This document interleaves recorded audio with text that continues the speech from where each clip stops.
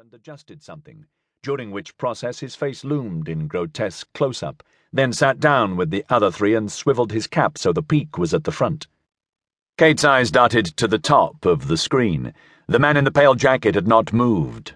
No, that wasn't Iam. Far too untidy. But then he turned to talk to a dark, thick-set individual with wraparound shades and a black polo shirt on his right, and his face became animated. At a pinch, it could be him.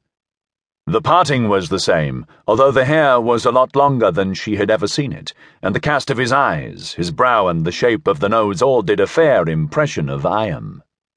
Then he handed a book to his neighbour with the sunglasses, and he seemed to start talking about it. The court could hear nothing of what was said. The mannerisms of her friend in full flow were unmistakable. He sat back in the chair, caught hold of his right elbow, and seemed to draw down the points he was making by opening and bunching his pianist's fingers. When the other man, who was now examining the back cover of the book with his sunglasses propped on his forehead, replied, she saw his head go back with his mouth slightly open in anticipation. Even at that distance, she could see the eagerness and fun in his expression. This was David Iam. It couldn't be anyone else.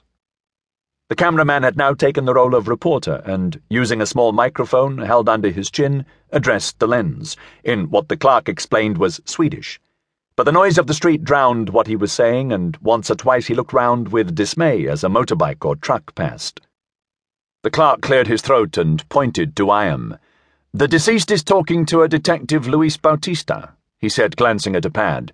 "He is an officer with the Cartagena police. He was meeting his girlfriend at the cafe and was off duty at the time."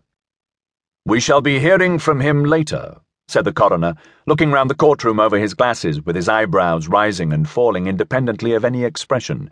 "Detective Bautista is with the local anti-terrorist force and is coincidentally a specialist in the sort of attack we are about to witness."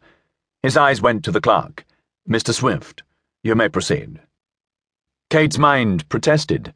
No, she would not sit calmly like the others, now peering at the film with an indecent anticipation to watch Iam being atomized. She drew the small shoulder bag towards her and looked for the easiest way out of the crowded courtroom, but then found herself drawn to the sight of her friend helplessly sitting there, and she remembered the first time she had set eyes on him in a student common room in Oxford 20 years before. The dark, oblique presence, the swarming intelligence in his eyes, his habit of moving a hand through his hair when asked a question, and then leaning forward with his fingers momentarily pressed to his mouth, and blocking the inquiry with some diversionary enthusiasm that was so interesting you overlooked the failure to disclose. 2 decades ago, Iam was simply luminous. The smile of reason almost never left his face.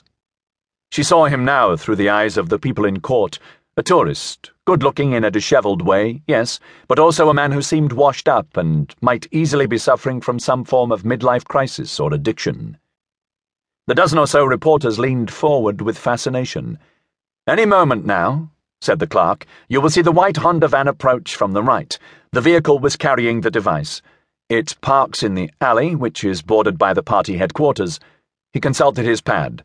"Of the People's Party for Unity, which was the target of the attack."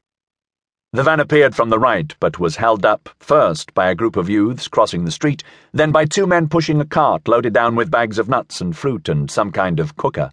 An arm appeared out of the driver's side and waved languidly. A glint of light on the windscreen meant no face was visible as it turned. The van entered the alley and parked, but the driver found he couldn't open the door far enough to get out, and had to reverse out, then park again. Presently, a stocky man wearing sunglasses and a cap appeared from the shadows. He paused in a splash of evening sunlight, rubbed his forearms, glanced down the street, then sauntered off without the least hurry. On the near side of the street, the policeman had shifted his chair round to face Iam, who was gesturing towards the book and nodding. She saw now that he meant the book as a gift. The detective seemed overwhelmed, and rose and shook his hand, then returned to his seat, and began to thumb through what she could see was a slim paperback.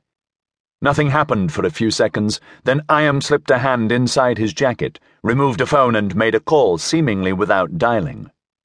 At that moment, a wedding party came into view on the other side of the street. The newlyweds, a beautiful mulatto couple, were followed by some children and about 20 guests. A band of 5 musicians brought up the rear of the procession. They soon moved out of shot.